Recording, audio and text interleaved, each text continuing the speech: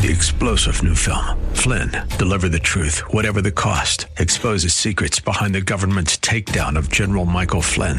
Flynn knew what the intel world had been up to. He ordered the first audit of the use of contractors. This set off alarm bells. He told the truth. He was the most dangerous person for Donald Trump to hire. They had to get rid of Flynn.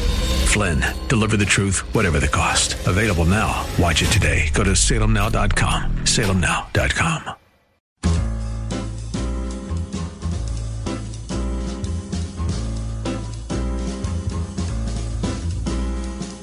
Welcome to another edition of The Ride Home with John and Kathy, live from the Salem-Pittsburgh studios. And now here are your hosts, John Hall and Kathy Emmons. Good afternoon and greetings to you. I've been thinking about this. Is there a name, is there a word, I should say, for it's the end of the day, you've done everything at your workspace, you get in your car, the day's over, you lock the doors of your car. Right before you start the car, there's a moment. Yeah. It's that. It's a lot of different emotions, right? That moment. Wonder what that name would be called.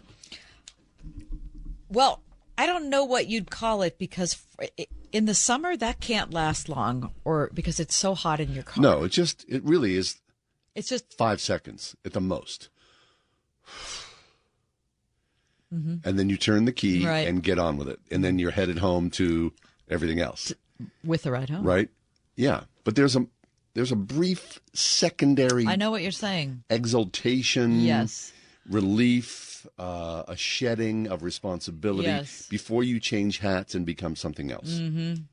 I don't know. I've just been thinking and about for that. Those of us who have a commute home of any distance, that's the transitional period. Right. Where you leave your work self and become your home self. Mm-hmm. And I have several friends who had very short commutes this past year. Yeah. They're both teachers. And for this year, they actually are looking forward to a longer commute because they needed more time to transition. Decompression space. Exactly. Right? They didn't like living so close to home because they couldn't shed the work thing right. in enough time. And then you become husband, wife, father, right. whatever that you are as you transition. I've just been thinking about that. Yeah. Anyway, thanks for being with us here. The 4 o'clock hour of the ride home. I'm John Hall with Kathy Emmons. Kath, good to see you as well. Thank you. Good news from the Bucks today? Yes, the Bucks win today. This is the fourth game of the series with Atlanta, and they could have won every one. Yeah, they could have. I was at the ballpark last night. I loved that game so much. Yeah. I mean, there were mistakes by the Pirates. Can I cough? Yeah, please do. No, this is what coughing's coming to you. Is this? Oh no! Please tell me. I don't you're know not what's happening. Right. Wouldn't be a surprise though. No. The Pirates made some mistakes. Yeah. Clearly. Striking out looking at the end of the game, Hank Davis. I love him, but I was So do I. surprised That was we sad. we could have won that game in the ninth. Oh, there's. Yeah. But that is a fun team to I think so. watch. Bunch of Listen, young we kids. went to games last year, and by the end of the season, I was like, you know what? I don't even care if I come back. Right. This is the most boring team to watch. That is not how I feel It this is year. not. No. Yeah. Yeah. So that's good news. Bucks are looking good. I'm so sorry you're coughing. Yeah, that is that's actually a upsetting. bad- What is happening? Wait, a listener on Facebook said I should chew Nicorette gum. That will help with the cough. Really? But it's okay. Like instead of, But it's going to give you nicotine. I'll have some Pall Malls, a pack of Chesterfields, I don't know why Virginia I'm coughing. Slims. What are people smoking today? Well, they're vaping. Oh yeah, I guess they are. Right. What do people like smoking? And Like Winston It's tastes often good. laced Like with something. people doing that. Can you even buy Winston's anymore? I think I don't know. I don't know Or either. Salem's, I or don't know. oh, those somehow, memories. Somehow in our nation, though, we spent 50 years trying to explain to the Convince populace that smoking was bad. Right. And now that everybody wants to legalize weed, now we're telling everybody how good it is. Oh, it's fine. It's good for it. It's medicinal. It's fine. It's good. You Change should your smoke. life for the better forever. I can't believe it. Just not Coming like up this. on today's program at 5:10, I'm super excited to have Liz Bruning with us. She's a staff writer at The Atlantic, my favorite writer at The Atlantic. And she's going to come and talk to us about the death penalty. This is something that we've been thinking a lot about here in the Western Pennsylvania region since the Tree of Life trial just wrapped up last week. and Liz is going to give us her perspective. She's a Catholic woman. She is an outstanding writer, one of the most provocative that I think is working in the U.S. today. So very excited about that at 5:10. Also, a story from the Mirror, the Daily Mirror in London, that there's a boss who uses a coffee cup test in every interview, and he won't hire anybody who fails it. A coffee cup test. The coffee cup test. All right, good. Look forward to hear that. That's at 5:35. And then in this hour, our friend Neil Planting will be with us in just a little bit to talk about that book that we've raved about over and over again called Under the Wings of God. The question for today is, are you afraid of goodness? Mm-hmm. Afraid of goodness. Of course, you'd say, no, I'm not afraid of goodness. Well, it comes with the terror. But he thinks maybe you are. Children and nightmares. Yeah. Mm-hmm. All right. Anything else? Oh, I have some news. What's the news? Yeah, well, I mean, some good news. There's some music and stuff. Okay, all right, fine. So then, with the news stories of the day, because it is a Thursday afternoon, without further ado, the top 4 at 4. For Thursday, August 10th, 2023. Here it is. Number 1. The death toll rose dramatically overnight on Hawaii's island of Maui, where a fast-moving wildfire nearly destroyed the historic town of Lahaina. The wildfire killed at least 36 and damaged or destroyed more than 270 structures. Officials warned that the death toll could rise, with multiple fires on the island still burning.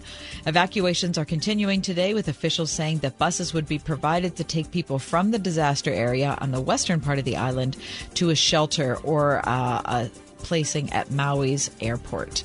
Hawaii Department of Transportation Director Edward Sniffen said at a Wednesday night news conference that 11,400 travelers got out of Maui earlier in the day. Wow. How about that? President Biden approved a federal disaster declaration for Maui. The move makes federal funding available to people on the island affected by the fires. Number 2. Good news. Iran released 4 jailed Americans and placed them under house arrest today with the intention of allowing them to travel to the U.S. in the coming weeks. Good. This has been a months-long diplomatic push by the Biden administration. A 5th American, also already under house arrest, is set to be allowed to leave Iran next month, along with the other 4. The White House National Security Council said, quote, "We will not rest until they are all back home in the U.S." Outstanding. Come on home. Do you know who's been, we don't have diplomatic ties with Iran Nope. Because ever since the 79 revolution, but do you know who's been negotiating on our behalf? No. Kissinger. No. Who? Switzerland. Switzerland. Mm-hmm. The Swiss. Mm-hmm. I think they probably brought coffee and chocolate for both sides. And sit down. Right. No one's leaving. Have a cup of Exactly. coffee and some chocolate. Exactly. You can read more about that at the Wall Street Journal. Number 3, Barbie set to open in the Middle East today. What? But moves by Kuwait and Lebanon to ban the film for threatening conservative values have raised questions over how widely it actually will be released. The film seems to have drawn fire because of its flamboyance and broad message of inclusion and gender equality in a region where homosexuality is widely seen as taboo. Kuwait announced its ban, saying that the film promotes ideas and beliefs that are alien to the Kuwaiti society and public order. In Lebanon, the culture minister said the film was found to contradict values of faith and morality and to promote homosexuality and sexual transformation. See how that goes. The Warner Brothers movie has grossed over $1 billion in less than a month. Holy smokes. Yeah, that's faster than any other movie in the Warner Brothers studio, including Harry Potter. Have you seen it? Nope, not yet. But Lexi has. Read more about that at today's Associated Press. And number 4, I've got a weird animal update for you. Oh, an update. Yep, I do. Chompers, the Kiski River alligator that led officials and volunteers on a week-long search. And remember, the 2 guys put the alligator in the front of their kayak? Someone's pet. Which I'm still trying to figure out. Anyway, he was delivered to an undisclosed alligator foster family in Allegheny County. Really? And I want you to know that he's settling in nicely. A foster family? Yep. So it's a short stay. Yes, it is. Chompers is not being aggressive and is already accepting food, which indicates he's not too stressed out or scared. Why would he be stressed, right? Well, why wouldn't he be stressed? He was just in somebody's kayak. Yeah. That's your top 4 at 4. Excellent. All right. So what's going to happen to him, I wonder? He's going to end up in a sanctuary? Yes. An alligator sanctuary? So he's going to end up at Nate's Reptile Rescue, which is a Pittsburgh-based nonprofit that accepts animals whose owners can no longer care for them. But right now he's eating raw chicken, mice, and rats. Why don't they send him to Florida? Right? Put him in the Everglades. Are they going to put him on a plane? What do they? We're talking about an orca on a plane. Exactly, that's what I mean. Right? He's healthy and plump, they said. So he's well fed. Yeah, he's super chill, doesn't try to strike. Apparently, it seems like he was hand-raised and intelligent. But different educational programs are trying to book Chomper. What do you mean? Oh, bring him in for like a school assembly. Exactly. That's a bad Apparently, news. he's like a reptile rock star, today's trip says. Interesting. Yeah. Programs preschool through grade 12. They think they want to use Chomper to show that while these animals may be cool, cute, and intelligent, they do not make good pets. Mm-hmm. You said he's intelligent. Mm-hmm. So he can do like basic math. I think maybe they will. He might grow to be 6 feet tall. 6 feet long. And after this is all done, he might be transported to a reptile sanctuary in Texas or Florida. But there it is. There you go. All right. Oh, good. Well, Chompers has a bright future. Yeah, and how long do you think he'll live? What's the estimate? 60 years. 50 to 70. Hey, very pretty nice. good estimate. Excellent. Very good. All right. We'll take a quick break. By the way, we don't know whether Chomper is a male or female. Oh, we don't. Not yet. The gender is undetermined. Okay. Well, he fits right in with American society then. We just call Chompers they. All right. Okay, we'll take a quick break. Come back. Dr. Carl Trueman is with us. Why I became an American citizen. That's next. 101.5 WORD. Coming up from Bible teacher Chuck Swindoll. The question would come from the mind of a young Christian, how do I go through a time when I am under attack? How does a preacher keep from fighting back? Hear Chuck Swindoll present comforting application on this topic and more when his study in 2 Peter continues this week on Insight for Living. Tomorrow morning at 8 on 101.5 WORD. You've spent your entire working life paying into it, so don't you want to get the most out of Social Security, squeezing it for all it's worth? Hi, this is Ethan Lane with Accurate Solutions Group. Our team can help show you ways to do that with our free Social Security report. It's a great first step to learn how your benefits can play a role in your overall retirement income plan, especially because the Social Security Administration can't give you advice. It's different for everyone, and there are a lot of factors that go into knowing exactly how to maximize your benefits, but based on the decision you make, you could end up with tens of thousands of extra dollars in retirement simply by being informed. Get this free Social Security report from Accurate Solutions Group by texting the word security to 412-515-3555. That's security to 412-515-3555. Investment advisory services offered through ASG Investment Management, LLC. Firm offers insurance services and is not affiliated with the U.S. government. On MyPillow's 20th year anniversary with over 80 million MyPillows sold, Mike Lindell and the MyPillow employees want to thank each and every one of you by giving you the lowest price in history on their MyPillows. You'll receive a queen-size MyPillow for $19.98. Regular price is $69.98 and just $10 more for a king size. In addition to this special anniversary offer on the MyPillows, you'll also receive deep discounts on all MyPillow products, such as bed sheets, mattress toppers, pet beds, mattresses, My Slippers, and so much more. Go to MyPillow.com and click on the radio podcast square to receive Mike's amazing offer on the queen size MyPillow for $19.98 or call 800-391-0954. Use promo code WORD. This offer comes with a 10-year warranty, so you know it's going to last, and a 60-day money-back guarantee, so you have nothing to lose. It's time to start getting the quality sleep we not only want, but need. Go to MyPillow.com, call 800-391-0954. Use promo code WORD. That's MyPillow.com, promo code WORD, or call 800-391-0954. Word FM presents the Summer Lovin' Sweepstakes, sponsored by Bachman Roofing and Solar. Enter now for your chance to win the perfect date night for two. August 18th, our grand prize couple will be swept away on our Gateway Clipper dinner cruise, followed by a romantic night stay at the Mansions on 5th. Grand prize to be awarded August 11th, followed by 3 more weekly dinner for two giveaways during August. The Summer Lovin' Sweepstakes, sponsored by Bachman Roofing and Solar, creating lasting relationships with customers for over 50 years. Enter now at wordfm.com.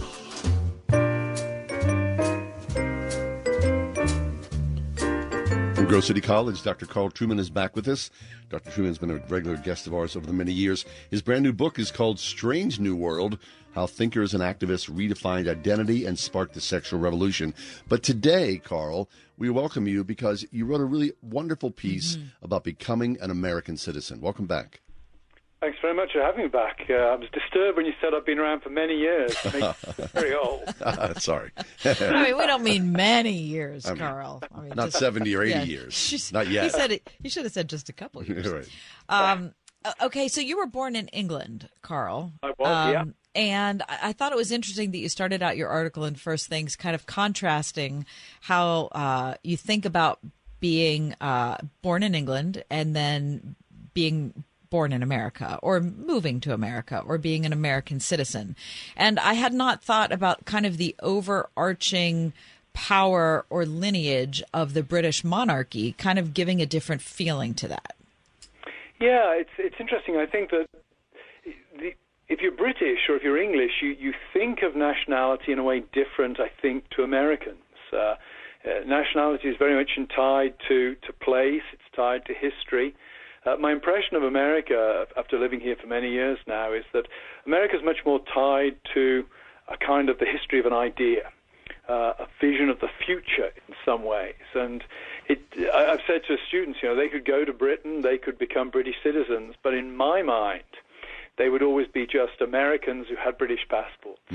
Whereas when you come to America, I think when you become an American citizen, Americans really do think of you as Americans. Yes. It's a fascinating difference in imagination, I think, perhaps. Is the way. And so you are an American, Carl. Now, I love this because you talk about, and I believe this is true, the greatest motion picture ever made, The Godfather, with those iconic opening line. Yes. When the Undertaker declares, I believe in America, it sort of captures the idea that, one would never say, I believe in England. Yeah, I love England. It's my homeland in many, many ways, but it makes no sense to say I believe in it. Yes. Because it's not an idea in the way that America is. Yes. So, my great-grandparents came here from Poland, and I have photos of them. I never knew them.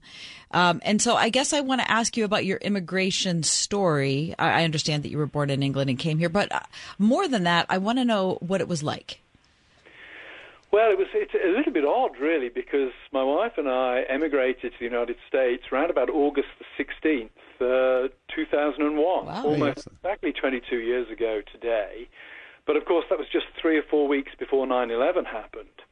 And so we really arrived at America at a point where everything was about to change. So we've really, I think, lived in a country that we've witnessed both as sort of outsider, insiders, the dramatic transformation of America over the last 22 years. So the country we moved to has been constantly shifting during our time here, which is a somewhat disorienting, but also intellectually a rather fascinating experience. Yes. And you say all that sounds in your essay very bleak, but why did you become an American then? Well, I think a number of reasons. One, I'm likely never going back home. My retirement funds, my kids, my granddaughter are all over here, so there's a huge anchor. There's that sort of what we call, pragmatic dimension.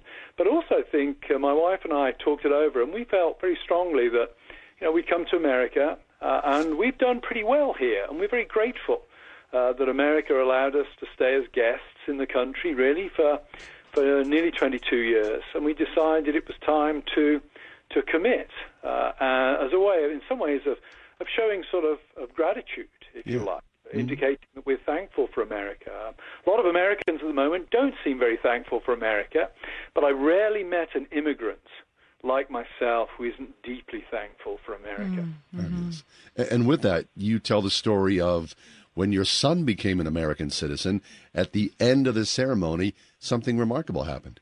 Yes, it was a Ghanaian immigrant who led what happens when you become an immigrant, you go into this sort of secret room where nobody else is allowed, and you then you say this oath. And at the end of the oath, then, the person leading it, who happened in my son's case to be a Ghanaian immigrant, asked those who'd just become citizens to give a round of applause. And he was so unimpressed with the lackadaisical applause that he said, okay, we're going to do that again. And he said, let me tell you what America means to me. Let me tell you about my homeland and what happens in my homeland. You need to be grateful for the country you've come to. And after he'd made this speech, he then said, okay, let's have another round of applause. And it was a much more enthusiastic applause. Excellent. That is such a wonderful thing. I really love when somebody when someone kind of takes the room by the shoulders and shakes them and says, wait a minute, we need to stop. Embrace this. And you need to hear why I'm happy to be here. Yeah.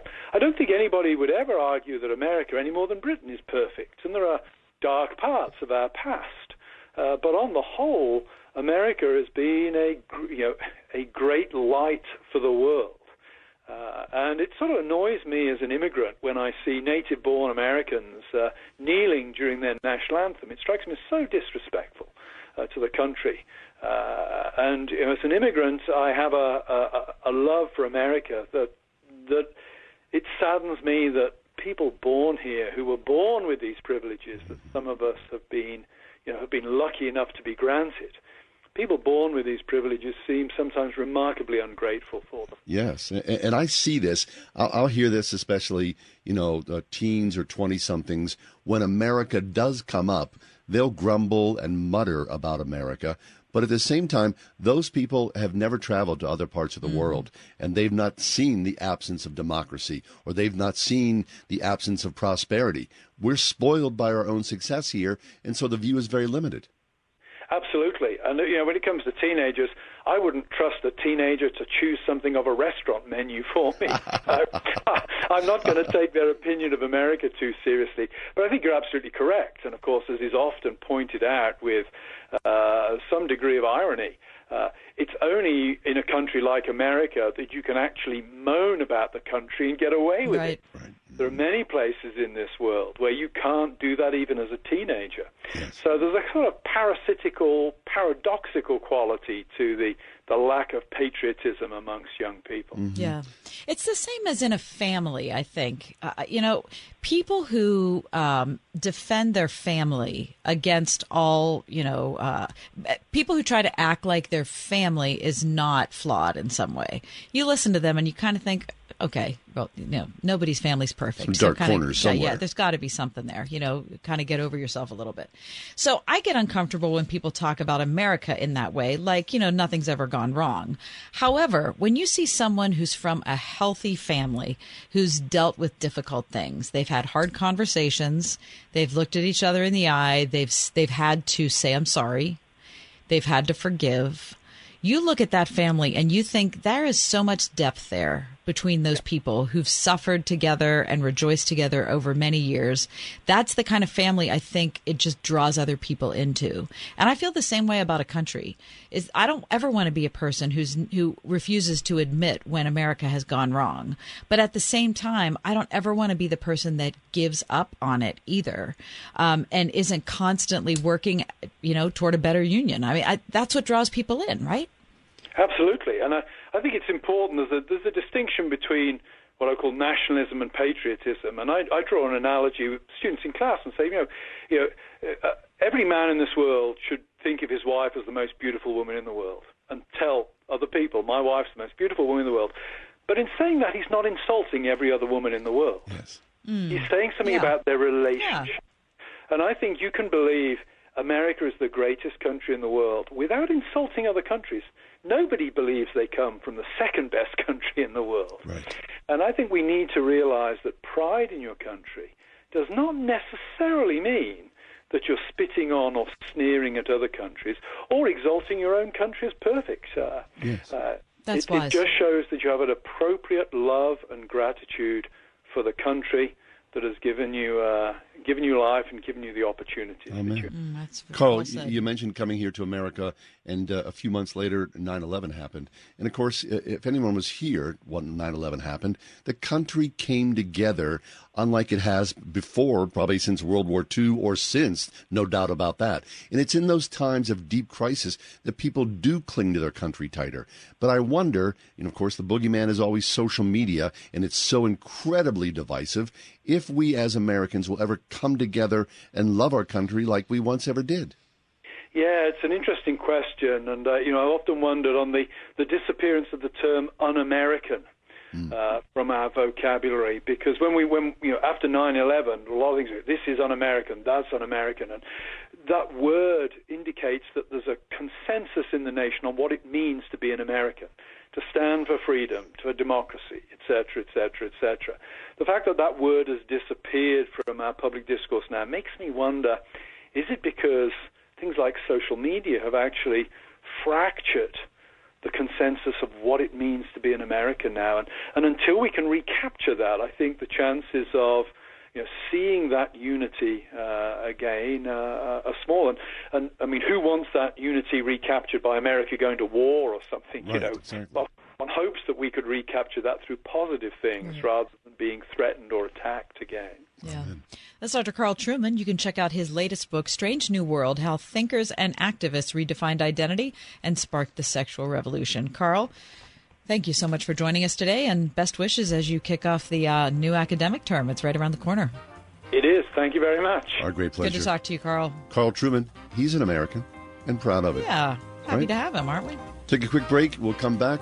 We got a story about a farmer and his surprise crop. This is Kathy Emmons. John and I are grateful for the encouragement we have from all of our advertisers, and especially our friends at Grove City College. Thanks to everyone at Grove City for supporting The Ride Home. For me, the little things in life make me smile the hardest, like fancy potato chips.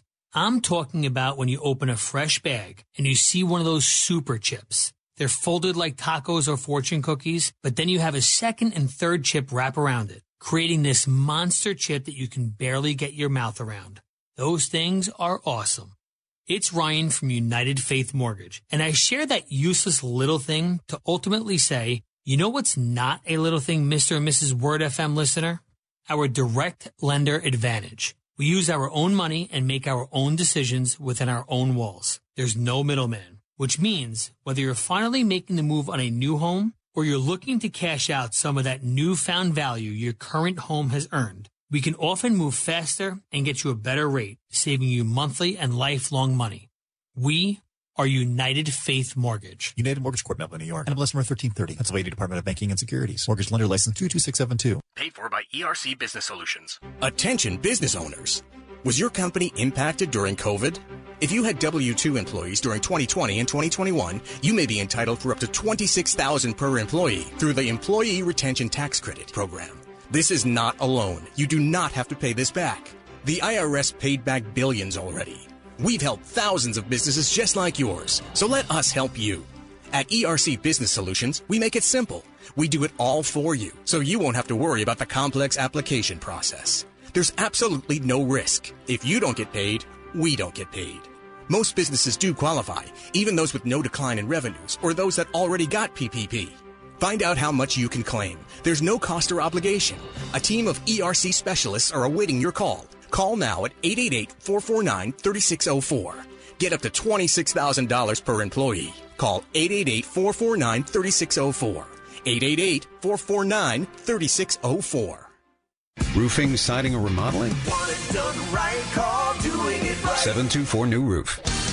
Ask Alexa to play the word Pittsburgh to hear us there. We're on your Google speaker, too. Plus iHeart, TuneIn, and on Odyssey. 101.5 WORD-FM, Pittsburgh.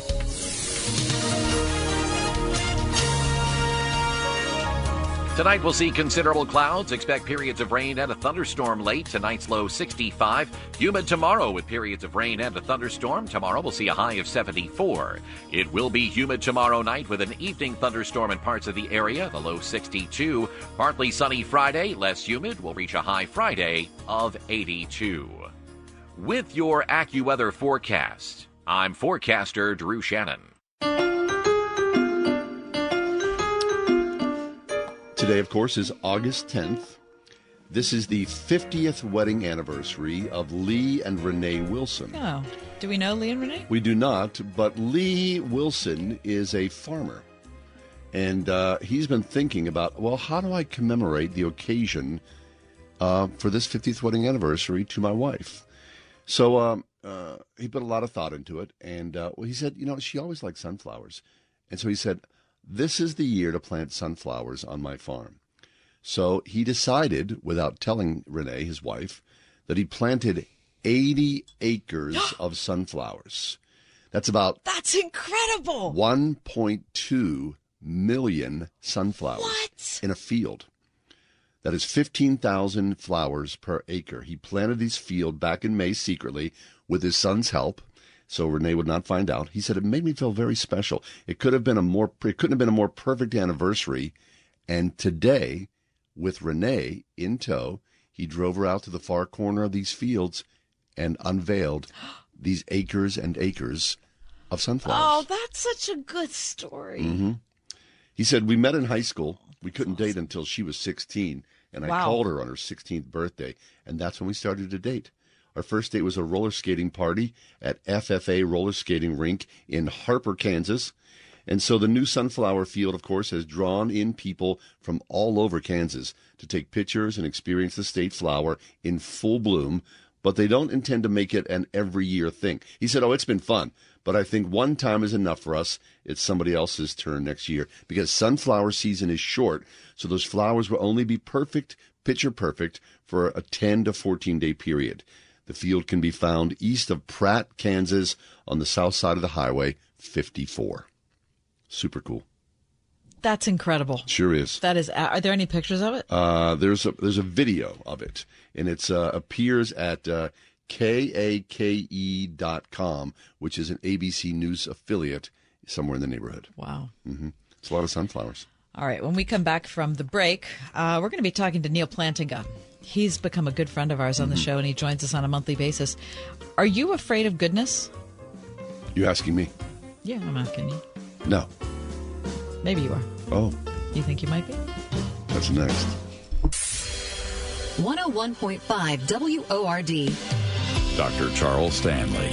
This is not an option, my friend. He says this is the will of God, your sanctification, your progressing in a life of holiness.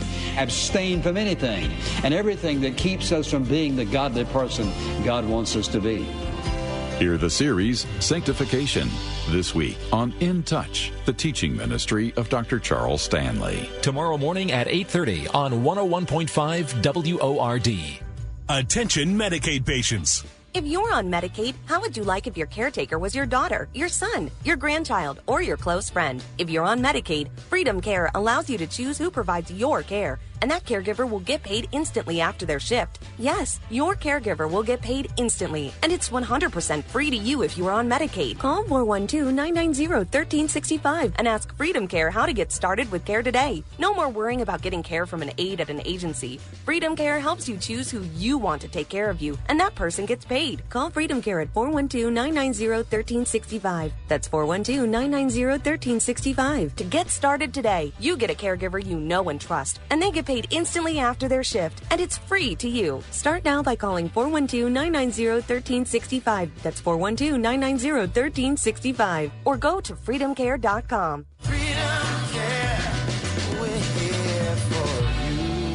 If you're a business owner, imagine getting up to $26,000 per employee. There's still time for business owners to file for the Employee Retention Tax Credit Program. This program is for business owners who continue to pay their W-2 employees during the COVID pandemic. Many businesses qualify and simply do not know it. All business types and industries may qualify. You can claim the credit even if you received a PPP loan. This is a cash payment and not a loan, and can be claimed now. The licensed CPAs and tax professionals at DH Tax and Consulting have been serving business owners across the country for over 15 years. The best part is that until you receive your cash payment, you don't pay us a dime. Our tax credit specialists are available now at 833-ERC-FILE, and your tax payment estimate is quick, easy, and free. That's 833-ERC-FILE to qualify you and your business for up to $26,000 per W-2 employee for free federal aid. Call us now at 833-ERC-FILE. That's 833-ERC-FILE. Trip to Europe. Visit all 30 Major League Baseball stadiums. Go skydiving.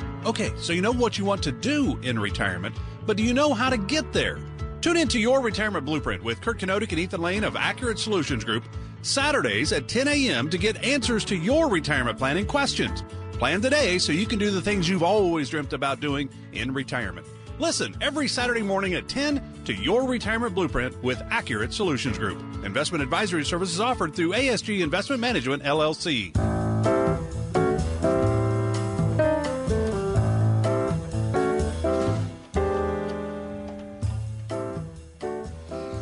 Efforting a connection with Neil Plantinga, but thwarted at this point.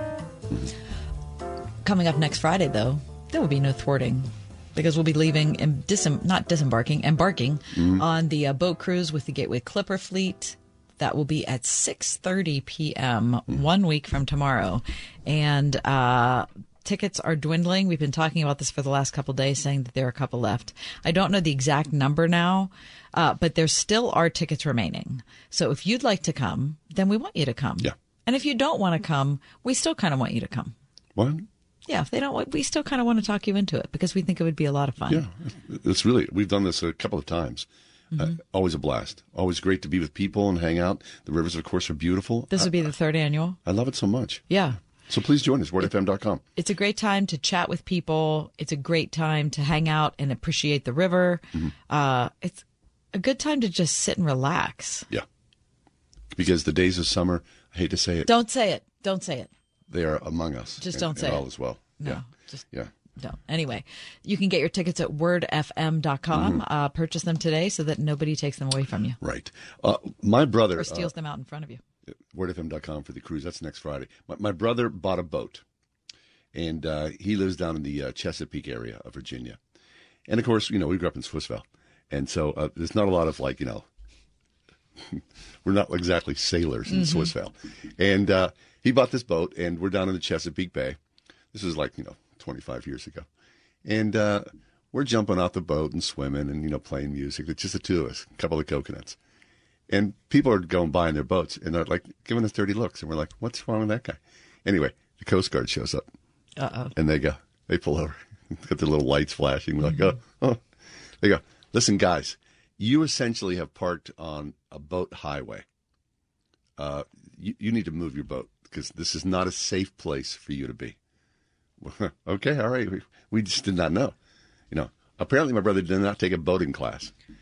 He just bought the boat and thought, we're good to go. He's my big brother. Right. I just have trust in him. Assumed. I go, he's good to go, right?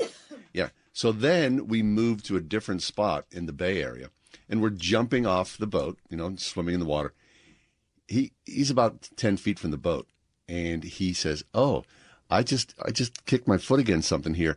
He dips down into the water just like a foot or so. It is the top of a tree that is shaped like a knife. It's just barely below the surface of the water. And had we jumped off over there, we would have impaled our little fleshly bodies on some dangerous tree branch. I said to him, what are you doing here? Why are you taking me out in this boat? And we're going to die. We're going to get run over by a barge, or I'm going to get impaled by some tree. Where did he say? Where was this happening? In Chesapeake Bay. Okay. Yeah. All right. So there are a couple things wrong with that story. Yeah. No. Now you know boating. Yeah, I grew up boating. Yeah. Yeah. Here's the thing. Yeah. There should be a driver's test, like there is for an automobile for cars. There is not, because is there there? Isn't. Yeah. 90% of the people who are out on the water have no idea what they're doing. Right. Exactly. So it's not like your brother was the only one. Right. Such is life. Yeah. Okay, we're going to take a quick break. Sounds good. We're going to come back. Next. Yeah, Neil Plandage is with us in a little bit. We're going to talk about Easter and fear. That's straight ahead on the ride home. We're Pittsburgh's Christian Talk. It's Word FM.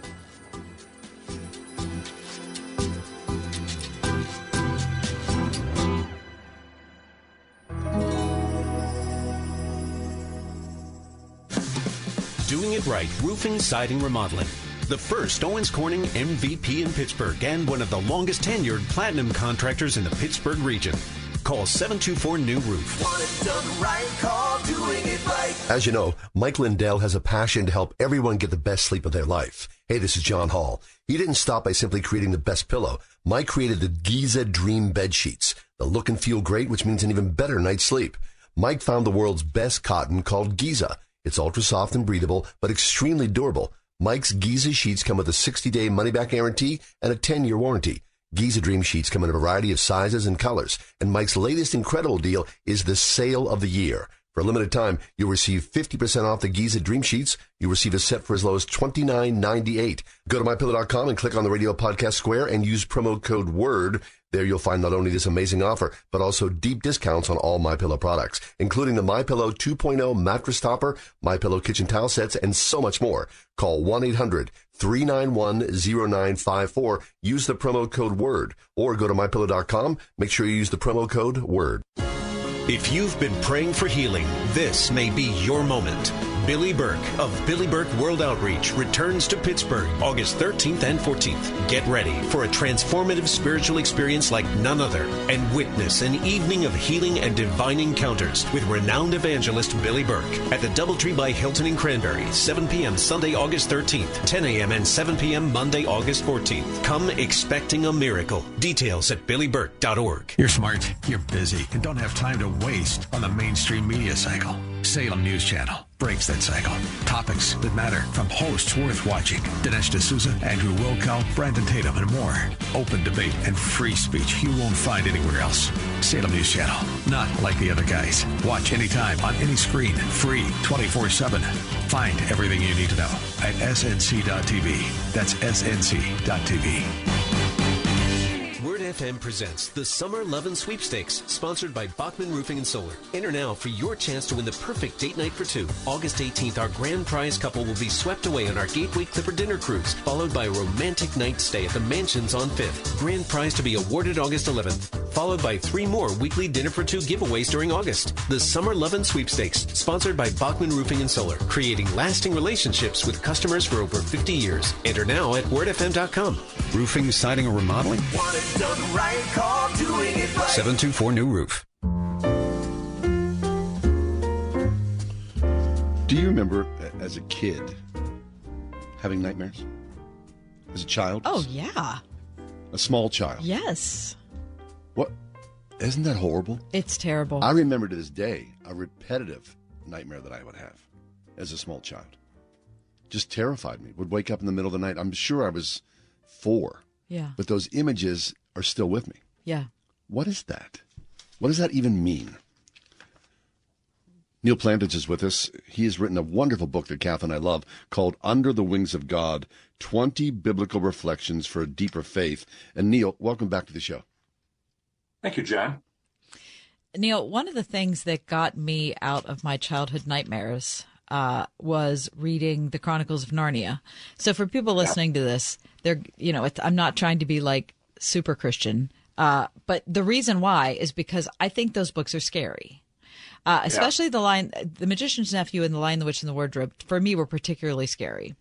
And the reason that it helped me was because they were scary, but good triumphed. It wasn't like it was like a book where it was just a bunch of nice things strung together. There are a bunch of really terrible things that happen in those books, but it kind of, it was comforting for me to know that other people were scared. Yeah, I think children are wise enough to figure out that the world has evil in it. Their own nightmares, as you say, tell them, if nothing else does. And literature for children that is going to have traction with them has to be realistic. It has to treat the real world as it really is, and the real world has evil in it. But as we Christians say, the real world also has a savior in it. And one of the things that Christianity centers on is a real battle between real good and real evil, with our conviction that in the end, God triumphs. Right. But that evil that is intuitive in us, right? Neil, you talk about this in your piece, Afraid of Easter, that we're born with the knowledge of Easter in us. The evil, I should say, the knowledge of evil in us. Yeah. Susan Wise Bauer wrote a piece about this one time that I really liked. And she says in her piece that if you watch the face of a sleeping child, you will sometimes see a frown form on it. It's as if a shadow passes over the dreaming child, and the child is just for that instant aware of the presence of evil. Not all is light. There is darkness and threat as well. And I think as we grow up, and maybe the big persons in our life tell us stories, those stories have to be realistic. They have to show that the world is in some ways a scary place, but that we have the great battler, Jesus Christ, on our side. And children need to know that above all. Right. Which is why we have fairy tales, right? And why we have stories like Lord of the Rings, or we have Harry Potter, or, those stories have become foundational. And to me, the human heart just that's the story that every human wants to know, because I think that's in us too. Is that we want to realize in a story form and see it before our eyes, whether it's our eyes in film or our imaginary eyes when we're reading, that good will win. Right. I think it's important for any of our listeners who are familiar with The Lion, the Witch, and the Wardrobe, that the Christ figure, Aslan, the lion, is good, but he's not safe. Mm-hmm. He's good and fearful at the same time. He's awesome. He's the kind of being from which you shrink, because while he is perfectly good, he is also overwhelming. He represents the other world, the supernatural world. And so he is not a tame lion. So then, Neil, what about Easter morning and fearing what is good? Of course, we fear what is evil, but there's something that happened so deeply peculiar on Easter morning where goodness in many ways was also fearful. Yeah, Matthew's gospel tells us in the first 10 verses of chapter 28 about the two Marys who went to the tomb, and they meet a person dressed in white, obviously a supernatural being, and the women are confronted by something they have never seen before, which is a being from the other world. I mean, apart from Jesus himself, and they are they're thunderstruck. And when this angel at the tomb tells them that he's not here, he's been risen, go tell his disciples, and they leave. Matthew tells us that they left with fear and great joy, both things. Fear at the fact that they have just encountered the supernatural and have been told of their Lord's resurrection, which means that they are now dealing with something awe-inspiring, something from the other world, something numinous.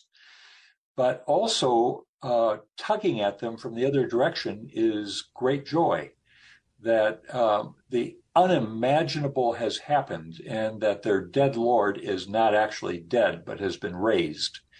And so I find this extremely striking, that the women are in a tug of war of their own emotions, fear pulling on one side and great joy pulling on the other. But great joy is greater than fear. And so that's the Easter morning message. When you were describing that in this chapter of your book, Neil, I really resonated with that, because you know that when something seems so good, you feel like, no, this is just going to be a setup. Yeah. Like I'm going to say, it's like, the bases are loaded and Andrew McCutcheon's up to bat, but you know what? He's going to get a cramp. Or he's going to get hit by a pitch, and you can't quite believe it could be that. Yeah, suppose a person falls in love with somebody and they are not certain whether that person loves them too. And then one day that person looks them in the eye and says, "I love you from the bottom of my heart." Fear and great joy. Are they fooling us? We've been fooled before. Being fooled is heartbreaking. It's worse to not be told any good news at all than to have the good news turn out to be false. Fear and great joy. Or think of the birth of a child. so much lies ahead in the world for this little one. And parents have fear and great joy. Great joy that this new being has been ushered into the world, God's own creature. But fear for all that this child will encounter and whose own nightmares will tell them that there is evil in the world. Yes. And what's amazing about all this story, an amazement on top of amazement, is that two women are the ones who herald this, who absorb the fear and the joy. The guys are at home. Right. And they're sulking or just, totally crushed by the events of the prior day. I mean, which is a valid response to yes. So if you were making this story up, these women would not be the ones who would herald this good news of the fear and the majesty of Christ risen. Yeah. If the story were made up, the disciples would turn out to be the heroes and the women would stay timidly at home. Yeah. But that's not what's happened. That's not what happened. So that's not what's in Matthew's gospel. Two women legally can't be witnesses of anything, are witnesses of history's greatest event, and they are the bearers of the gospel, bearers of good news, and have to inform Jesus' disciples of what has actually happened. It's really a revolutionary event, and its witnesses are as surprising as everything else in this story. Neil Planting is with us. We're talking about his book called Under the Wings of God, 20 Biblical Reflections for a Deeper Faith. We're focusing on a chapter that he's entitled Afraid of Easter. You're right in the chapter, Neil, that you write, I think every honest preacher has wondered about Easter along this line. In some late night of the soul, a preacher fears that we Christians are stuck with a dead Savior and that the only way to keep the movement going is by shouting louder on Easter in order to keep death from looking like death or smelling like death. Is that something that pastors struggle with? I think every honest pastor acknowledges that they are molested by doubt from time to time. The Christian religion is a supernatural religion. It tells of strange and wondrous things. And by ourselves, on our own, we don't have the horsepower to simply believe it. Faith is not an accomplishment, but a gift. And some of the time when our faith lags, we pray to believe again, to believe anew, to believe more strongly. And in my experience, God answers those prayers. Mm-hmm. But there is absolutely no denying that preachers are human like everybody else. And from time to time, we are assailed by doubt. Mm-hmm. And so that keeps you human and makes you human. Christ is risen from the dead. And you say, Christ is out. God's on the loose. And so we're never going to be safe again because the resurrected Lord wants not just our faith, he wants everything that we have and everything we are. And so as Christians, that should fill us with fear and also with joy.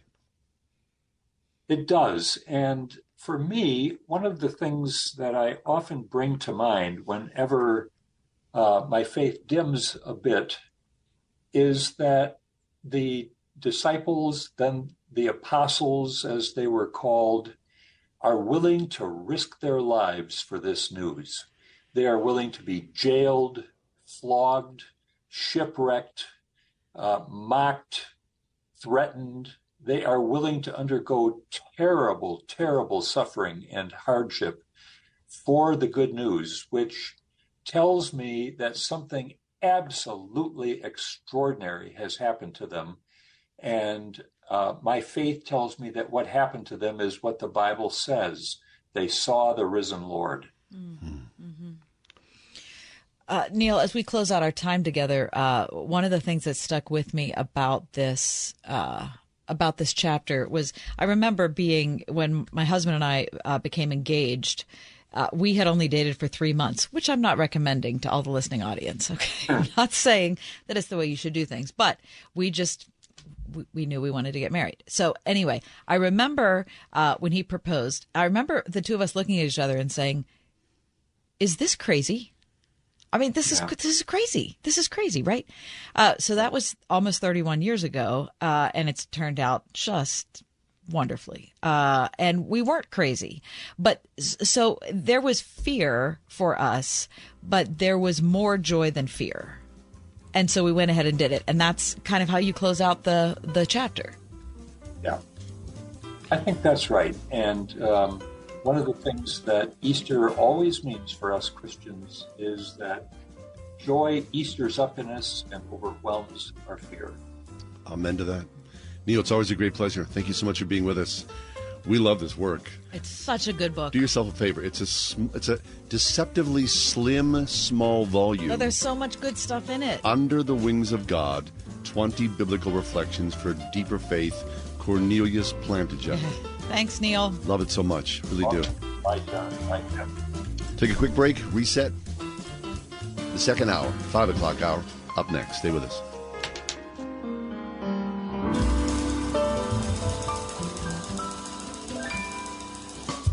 We are everywhere on your radio at 101.5 WORD FM Pittsburgh, at wordfm.com, the Word FM mobile app, iHeart, TuneIn, and Odyssey. With SRN News, I'm John Scott. The search of the wildfire wreckage on the Hawaiian island of Maui is revealing a wasteland of burned-out homes and obliterated communities as firefighters battle the stubborn blaze that has claimed 36 lives. More Americans applied for unemployment last week. 21,000 more people applied for unemployment last week, but that's not worrying experts who say the labor market is still in good shape. Companies have pretty much been keeping their workers. One exception, though, is the flurry of layoffs in the tech sector. And while the manufacturing, warehousing, and retail industries have slowed their hiring in recent months, they aren't yet cutting jobs in large numbers. Overall, the number of Americans on unemployment for the week that ended July 29th was about 8,000 fewer than the previous week. I'm Rita Foley. The Dow is ahead 164 points. The Nasdaq up 42. This is SRN News. So this is a radio ad, and I wanted to tell a story that proves that sometimes bad moments can often lead to good moments or opportunities. But my story was about 30 minutes, so instead, here's the headline. Loving family's beach vacation is ruined by a flaming lasagna and nephew vomiting on gate agent, only to be saved by the most meaningful staycation ever. It's Ryan from United Faith Mortgage, and bad creating some good is exactly what we're seeing right now. Interest rates are not great, but they have finally brought home prices down, at least for a bit, creating an opportunity. Which is why we're seeing thousands of listeners across the country looking to buy the new home now because the price is forever, with the plan to refinance the rate tomorrow when rates settle. If that's you, please know that we have a direct lender advantage that can often save you lifelong money. We are United Faith Mortgage. United Mortgage Corp, Melville, New York. NMLS number 1330. Pennsylvania Department of Banking and Securities. Mortgage lender license 22672. Reports of new state requirements for PA public school teachers have many parents concerned. About racial equity learning resources in the classroom to gender and identity politics, now may be a great time to try Christian education, a faith-focused education that believes in transparency, parents, and that values every student. Get half off a year's tuition beginning this fall at a participating school near you, like Pittsburgh Christian Academy in West Mifflin.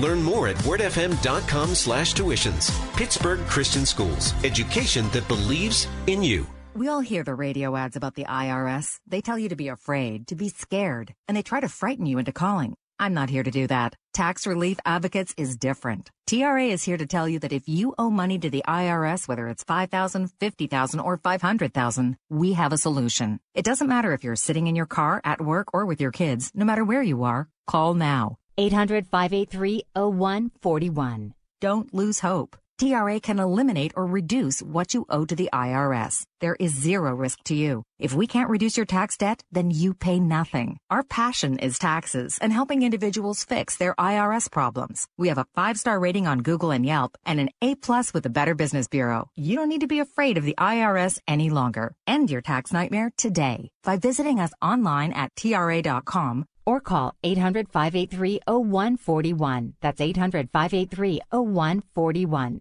Tax Relief Advocates. Real solutions for real people. Friday, August 18th, join Word FM aboard the Gateway Clippers Empress. It's our Faith and Family Dinner Cruise from 6:30 to 9. Enjoy a special night out for families, couples, and groups of friends, featuring a fantastic dinner buffet, music, and stunning views of the city skyline. The Ride Home's John and Kathy will be your cruise directors for this amazing night. But don't miss the boat. Last year's event completely sold out. Reserve now at wordfm.com/dinnercruise.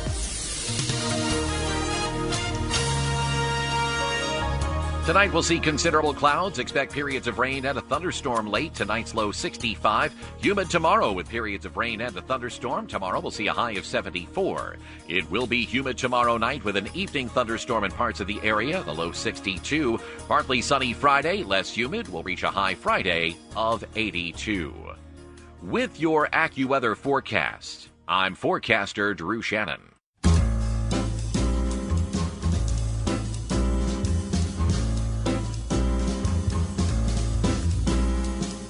Welcome to another edition of The Ride Home with John and Kathy, live from the Salem-Pittsburgh studios.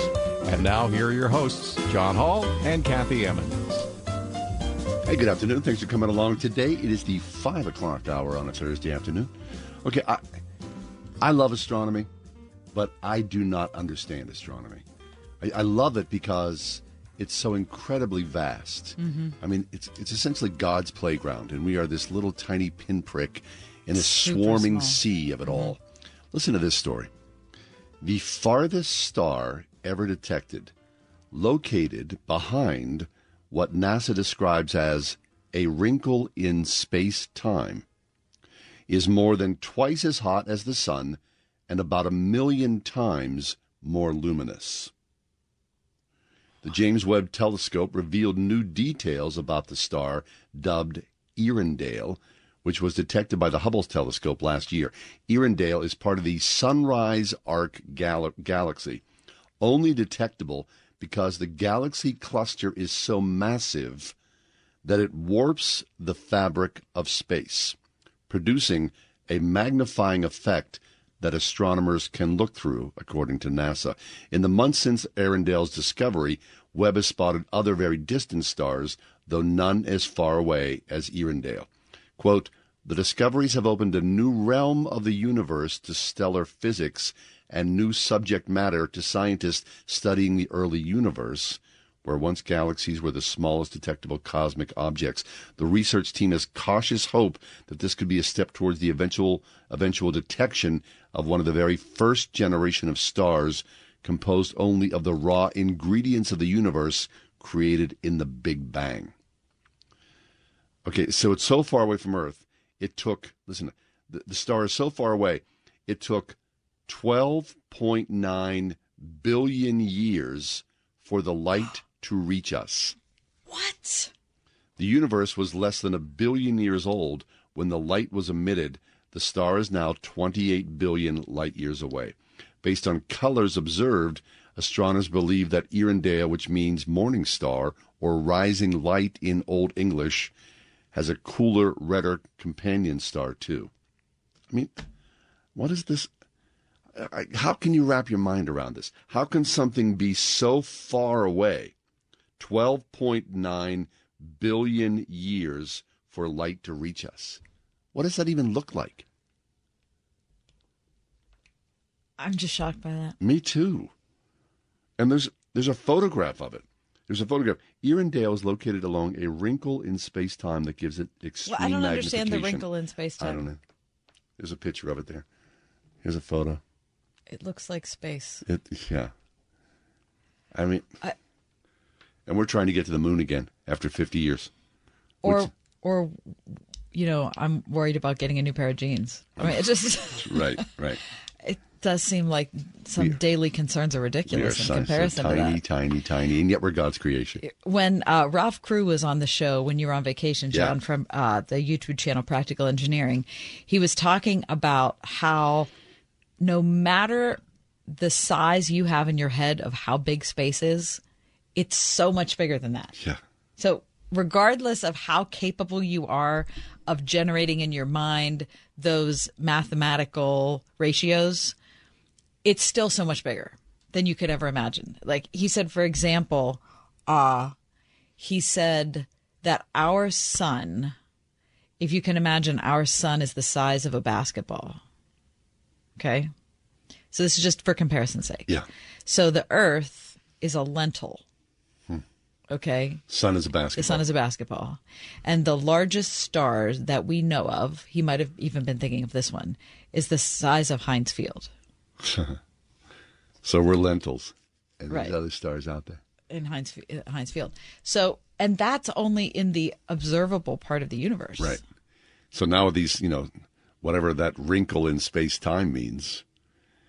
And yet, as you believe in Christ and you talk to him, he knows us. But doesn't that change? That has to change how we talk to him. It has to. Because you... Right. Because you go, God, right. Could you please? I'm know, thinking God, about, could you, hey, buddy. Yeah. No, not buddy. Right, yeah, but a lot of people, Jesus Right. is our friend. Jesus called us friends. Yeah. So it's not like that's inappropriate, but it's kind of, if that's all it is, it's inappropriate. Right. It has to be more to that, because if Jesus really was the firstborn of all creation,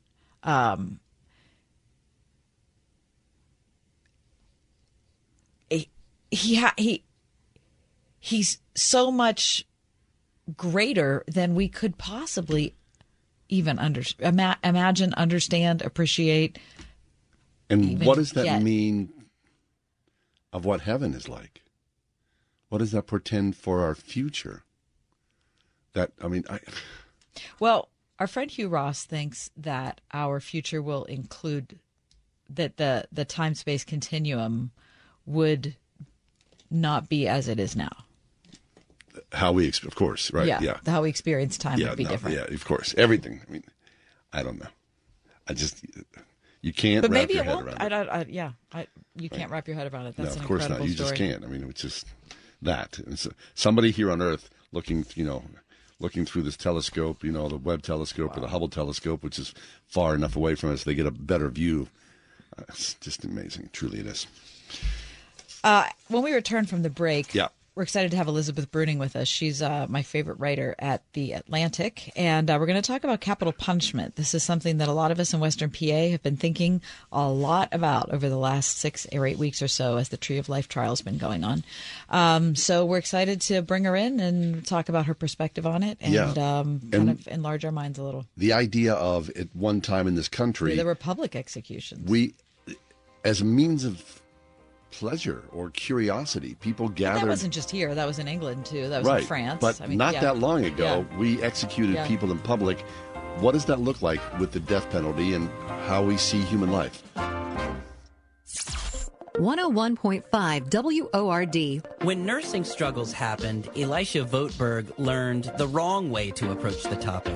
Trying to encourage Katie and saying, well, you had a cow growing up. You know how much work it took to milk the cow. Well, just think about that. And I think for some reason, Katie feeling like she was being compared to a milk cow didn't sit well with her. What to do and not to do after the baby arrives. Next time on Family Life Today with Dave and Ann Wilson. Tomorrow morning at 9 on 101.5 Word FM WORD. In the good old summertime, in the good old summertime. It may sound a little corny, but it really is the good old summertime at the Spring House in 84. The sun is shining, the cows are out on the pasture, the sweet corn is almost ready, the Springhouse produce tables are filled with freshly picked vegetables, and we're up to our elbows in ice cream. And you know what? That all makes the Springhouse a very fun place to be. Why not jump in the car right now for a country drive to 84? Come for homemade lunch or supper, or just to eat ice cream and enjoy sweet country air. Be sure to take home our famous chocolate milk and baked goods. Don't forget that. We're just 4 miles east of Washington on Route 136, and it doesn't take long to get to us. Call 228-3339 for more directions to the Springhouse in 84. On MyPillow's 20th year anniversary with over 80 million MyPillows sold, Mike Lindell and the MyPillow employees want to thank each and every one of you by giving you the lowest price in history. Queen size MyPillow's regular price is $69.98. Now only $19.98 and just $10 more for king size. MyPillow's patented fill adjusts to your exact individual needs to help you get the best sleep ever. Hey, this is John Hall. Go to MyPillow.com to get queen size MyPillows for only $19.98 or call 800-391-0954. Use promo code WORD. In addition to this special anniversary offer on MyPillows, you'll also receive deep discounts on all MyPillow products such as bed sheets, mattress toppers, pet beds, mattresses, My Slippers, and so much more. Take advantage of the biggest sale in MyPillow history. Go to MyPillow.com or call 800-391-0954. Use promo code WORD to take advantage of Mike's special offer on his MyPillow.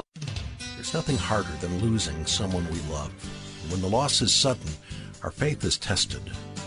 In his book, Seasons of Sorrow, Christian blogger Tim Challies documents his family's journey after the death of his son.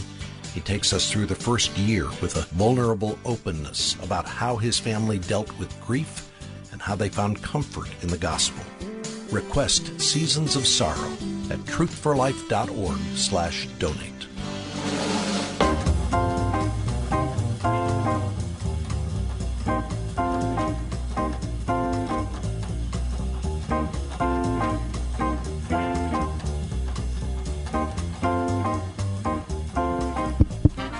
A little under 5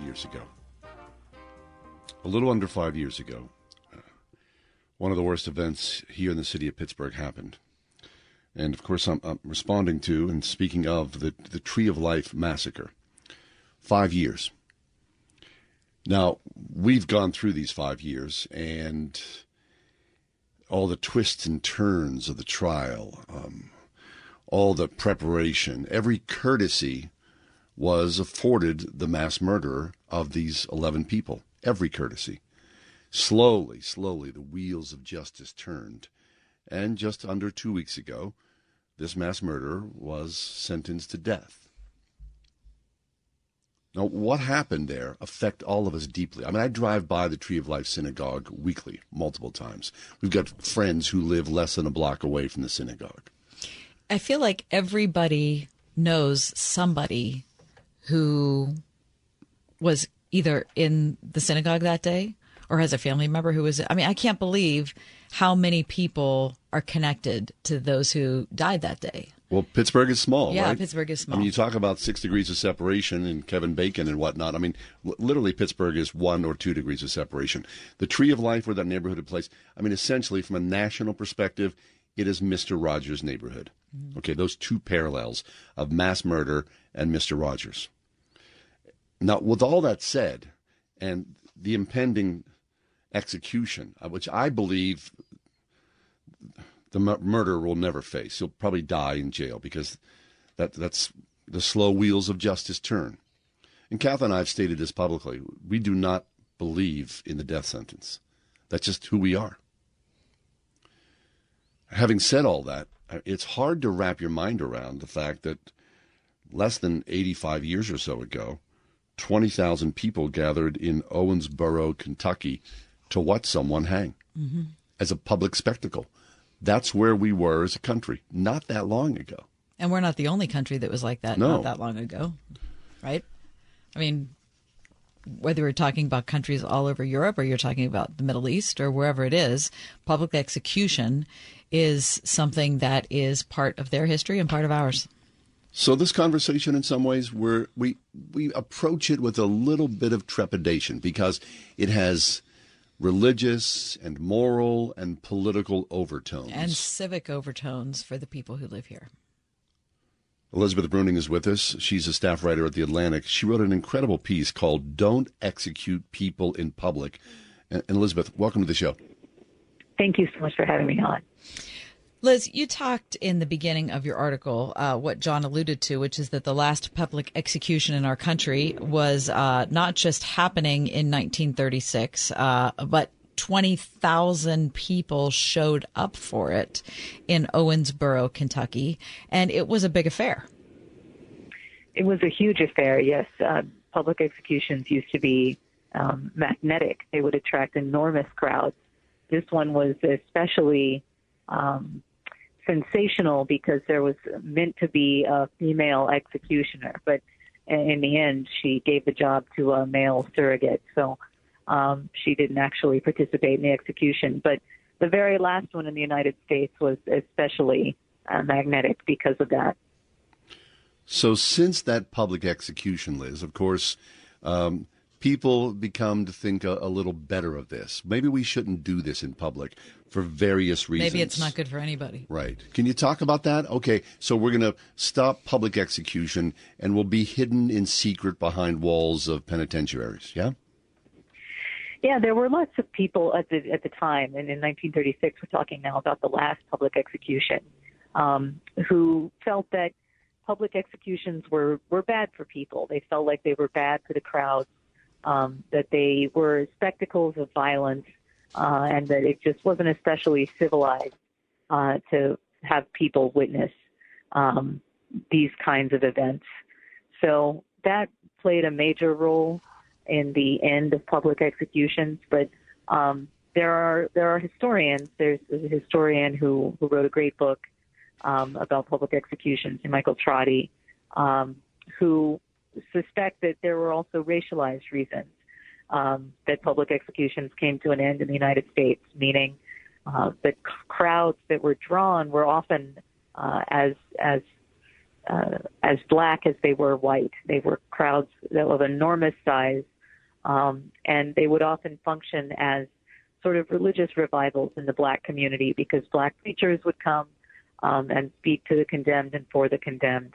And these would often become occasions of, that were powerful and meaningful to the black community.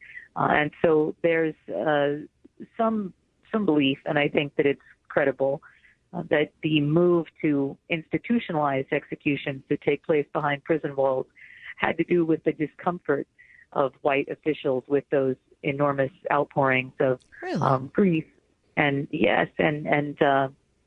and meaning in the black community. Yeah, I never knew about that link. That's interesting.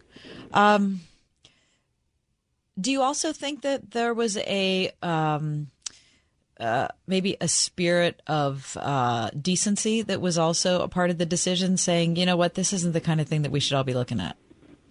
Absolutely. There were people who felt that, look, we're moving forward in history here and we should put public executions that were kind of a gruesome spectacle from the past behind us.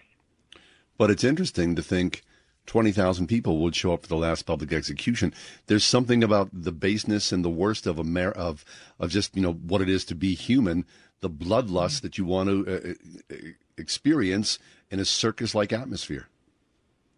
Yes, and I think legislators at the time were especially sensitive to the fact that, it's coarsening to American life to have public executions available because it promotes the enjoyment of those kind of spectacles of violence. Right, which is gross. I mean, it's just like, you read Tale of Two Cities and you think, really? Like this was the way it was? Okay, so we decide that the state will carry out executions, but they'll be private. So is that better? I mean, it's a good question, right? Because public executions, they have something to say for themselves, which is that all the participants are known to the public, and the public has some insight into how these executions are being carried out. On the other hand, as we have spoken about, they're so provocative to the public that they become occasions of sort of unruliness in a lot of cases. People talked about the carnival-esque atmosphere of the last public execution. And I think they also are, a little injurious to the dignity of people in that they turn the person who's being executed into a subject of just spectacle. So, I mean, I think currently the privacy of executions and the secrecy of executions is a major problem. But it isn't entirely cured by public executions, no. Mm-hmm. There's a very famous photograph of an electrocution that when electrocutions first started to take place, a photographer, and I'm not sure from what news organization, smuggled a small camera in under his ankle and took a photograph of a man being killed in an electric chair. And that was shown on newspaper headlines across the country, around the world. And there's something about that voyeuristic thing of something that was, public at one time and now forbidden, and there's a peek at someone dying the second that a person is charged with large volts of electricity coursing through their body, that people still, want to see. And so now the secrecy of of executions, people strapped to gurneys in execution chambers where there are drugs coursing through someone's vein. And sometimes mistakes are made. Oftentimes things are botched, right? People see that, but it's still reported on.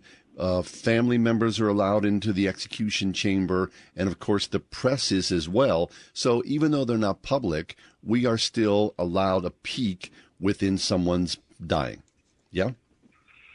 Yes. So executions these days, oftentimes the victim's family to witness the execution and some members of the offender's family, and they also include a small press corps. But there have been lots of strides taken by especially, right-leaning states that still have capital punishment to exclude press from these executions. And they do this by hand-picking an extremely small number of press members. Some states have experimented with only allowing one member of the press to attend executions. Other states have excluded national press and only allow local press, even local to where the crime was committed. So in a state like Texas or Alabama or Florida, you can imagine these being, states that have, incredibly limited rules around who can witness. So we've really gone pretty far in the other direction. Mm-hmm. And executions, they have a large political weight to them, don't they? It depends upon what administration, Democrat or Republican, is in charge as to whether the flow of those executions take place. Yeah?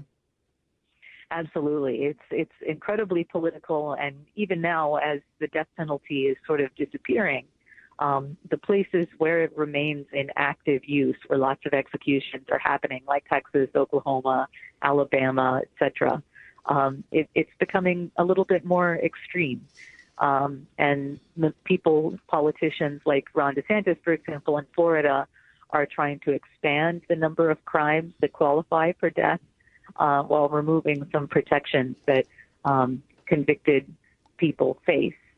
So it is becoming more extreme in the places where it remains. Elizabeth Bruning's with us, staff writer for The Atlantic. She's written for The Washington Post, New York Times. Today we're talking about her piece called Don't Execute People in Public, but Don't Execute Them in Secret either. It's in The Atlantic. Liz, I guess I want to bring it back to, I know there's a lot more in your article, and we could talk about the lack of transparency when it comes to states who don't want to really talk about how execution happens, or as John alluded to, the mistakes that are made. I know that there's a lot more we could go into there. But as he said at the beginning of our time together, neither John nor I have been in favor of the death penalty for a long time. When the Tree of Life trial started here in Pittsburgh, it wasn't a question of Robert Bauer's guilt or innocence because he already admitted to the crime. It was a matter of what that penalty phase was going to look like and whether he was, according to the jury, going to be put to death, sentenced to death or not. So we had a lot of time to think about it and a lot of time to talk about it in the city. And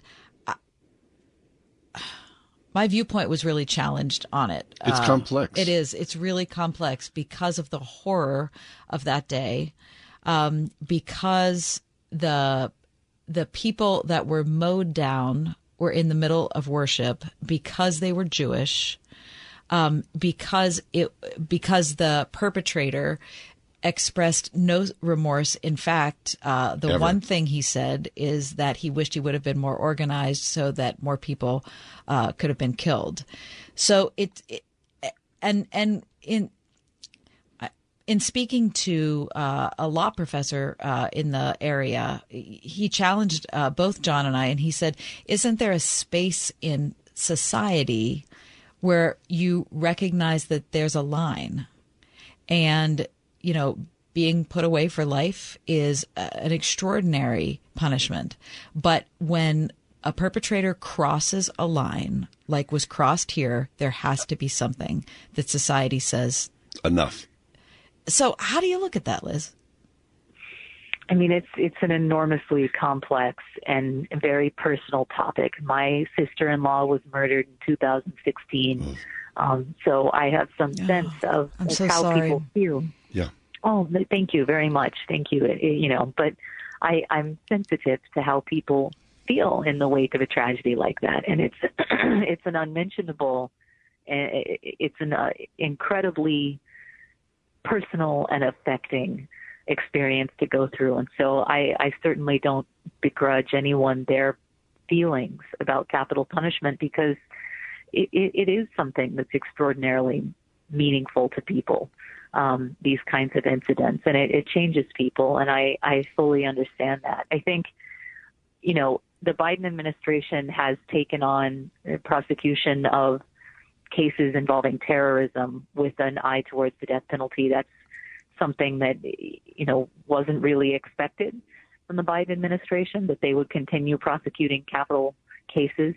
But they have, and I think you can understand, and I can understand why in cases, especially of terrorism and attacks motivated by racial prejudice and hatred or religious prejudice and hatred, it seems like, the ultimate punishment should apply. So I fully sympathize with people who have that position, and I understand where they're coming from. Right. And at the same time, I don't want people to listen to this conversation and think, oh, this is very Pollyannish of you.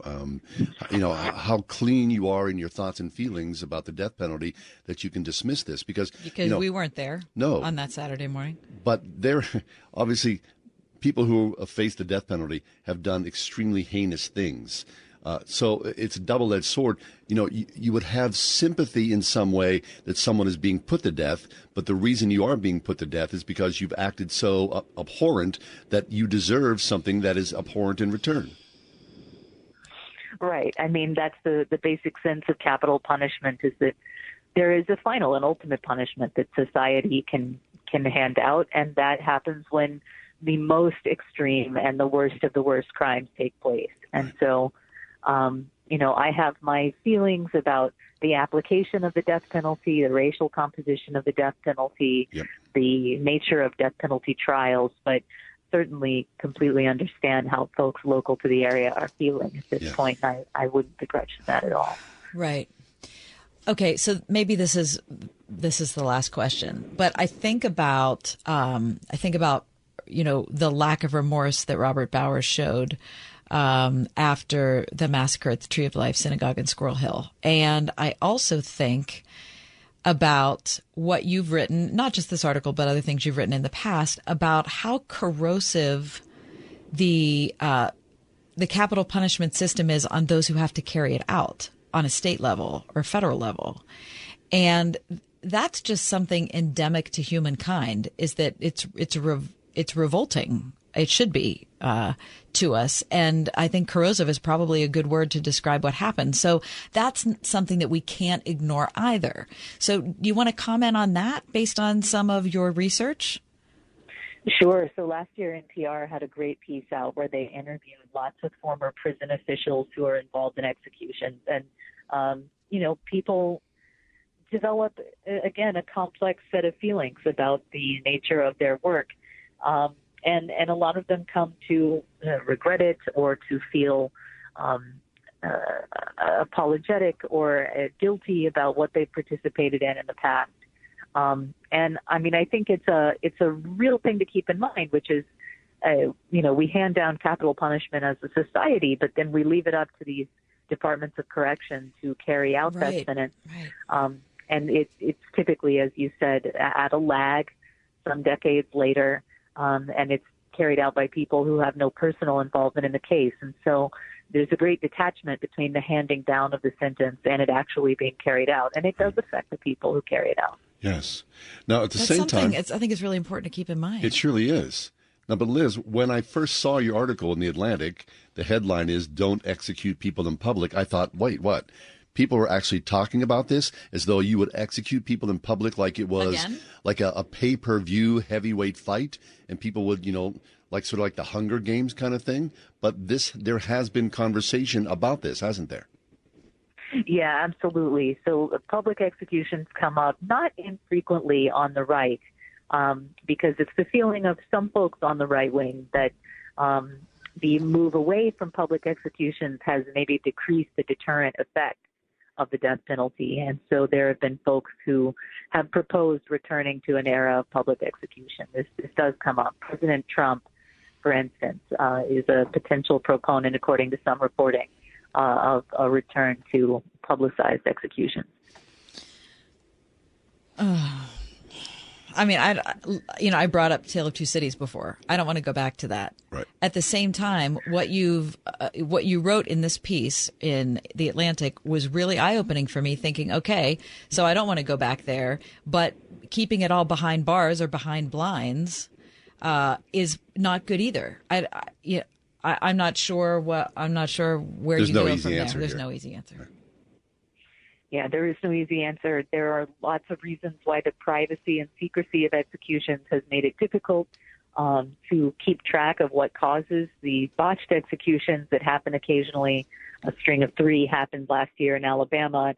We still don't know the qualifications or training of the people who are carrying those executions out, much less their names and identities, and that's due to the secrecy around executions these days. So, it does cause some problems, the secrecy of executions. I don't think the answer to that is a return to the sort of carnivalesque, publicized spectacle executions of the past. I think it has to do with, limiting, reducing, and ultimately ending the use of the death penalty. But again, that's a personal opinion, and it wasn't the will of the jury in this case with Bowers, and I respect that. Mm-hmm. Yeah, as do John and I. Liz, it's been a real pleasure. I appreciate your writing so much. Thank you so much for having me on. Elizabeth Bruning's a staff writer at The Atlantic. You can read the piece as she wrote it herself. It's called Don't Execute People in Public. You can find it in this month's Atlantic.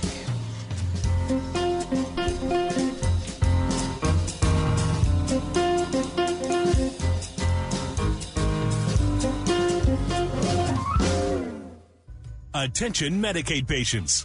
If you're on Medicaid, how would you like if your caretaker was your daughter, your son, your grandchild, or your close friend? If you're on Medicaid, Freedom Care allows you to choose who provides your care, and that caregiver will get paid instantly after their shift. Yes, your caregiver will get paid instantly, and it's 100% free to you if you are on Medicaid. Call 412-990-1365 and ask Freedom Care how to get started with care today. No more worrying about getting care from an aide at an agency. Freedom Care helps you choose who you want to take care of you, and that person gets paid. Call Freedom Care at 412-990-1365. That's 412-990-1365. To get started today, you get a caregiver you know and trust, and they get paid instantly after their shift, and it's free to you. Start now by calling 412-990-1365. That's 412-990-1365. Or go to freedomcare.com.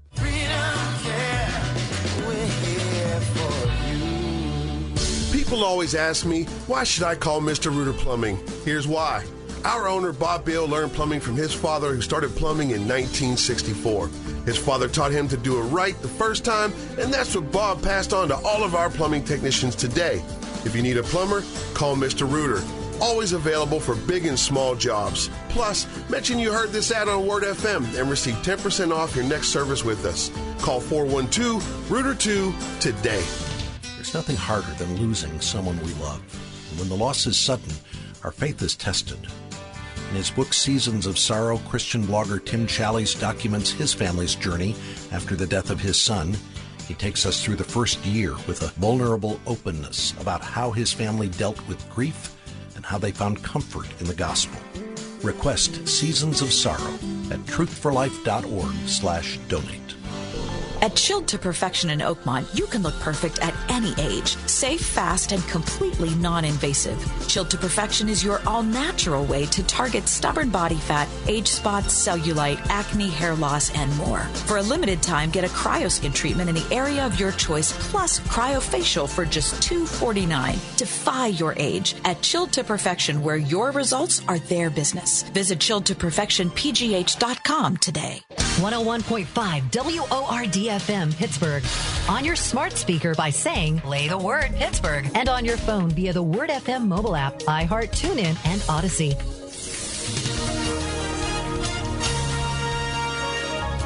Tonight we'll see considerable clouds. Expect periods of rain and a thunderstorm late. Tonight's low 65. Humid tomorrow with periods of rain and a thunderstorm. Tomorrow we'll see a high of 74. It will be humid tomorrow night with an evening thunderstorm in parts of the area. The low 62. Partly sunny Friday. Less humid. We'll reach a high Friday of 82. With your AccuWeather forecast, I'm forecaster Drew Shannon. When it comes to interviewing for that job. The job you want? The job you want. I don't know. I remember just being so nervous, and you're trying to be yourself, but you're really not, because you're being your interview self. Right. So you're not exactly yourself, but you need to put your best foot forward. Anyway, there's so much involved. And right now, since we're post-pandemic, a lot of people who are interviewing for jobs are scared to do it in person, because our in-person shops are kind of have waned. And so we're just more comfortable being on Zoom. I would hate that. I don't want to interview for a job on Zoom. I don't want to interview for a job on Zoom either. But studies show that Americans right now would much rather interview for a job on Zoom than they would in person.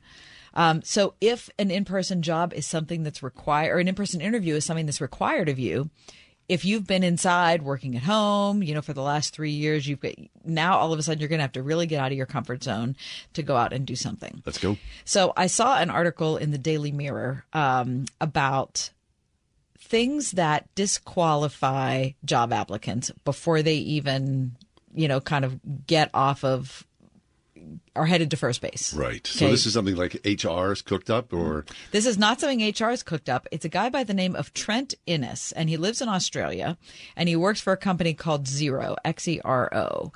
And he's done a lot of hiring and also a lot of firing over the years. But he said in a recent podcast that he would never hire a person who failed his coffee cup test. Oh, no. Because it shows more about a person's attitude than any interview question possibly could. So is this a trick, or this is just something that's this is something who he does. You are? He said it is not a trick. But he said he was really committed to it, and he would eliminate anybody from consideration who failed this test. So he's revealed the coffee cup test. He has. So what is it? Here's the coffee cup test. So you go into Trent's office, and you sit down for an interview, and you talk for a while. And he says, "Can I show you around the facility?" You say, "Great." And so you walk down, and, here's this, and here's this. And then you end up, this is the kitchen. This is where we all, we have our refrigerator, we get our coffee, that sort of thing. Do you want something to drink? Inevitably, the person says, "Yeah, I'll take water," or "I'll take," So he gets a cup out of the, out of the cabinet and gets coffee or water, gives it to the person. "Why don't you come back to my office?" So they go back to his office. They sit there. They finish out the interview. And when the interview is done, person stands up. "Thank you so much for interviewing me." If the person leaves their coffee cup in his office, it's over. Really? He won't hire you because of that? Exactly. Because you're supposed to take care of your own self. Exactly. Mm-hmm. So, well, that's a little disingenuous, because your nerves are through the roof. Right. You're a guest in someone's home, essentially, while you're taking that test, So you would think, it's okay, I can leave it there. But he's saying, take care of the coffee cup. He said that if you aren't willing to, police your own stuff. Yeah. And do that in a way that's conscientious about the other people in the office, that you will never fit in to the company culture that they have. I'm not so sure about that, because the interview process is so fraught with emotion that people are relieved that it's over. So you get up and you go, "I just want to get out of here." I think for a lot of people, that's the last thing they're thinking about is their coffee cup.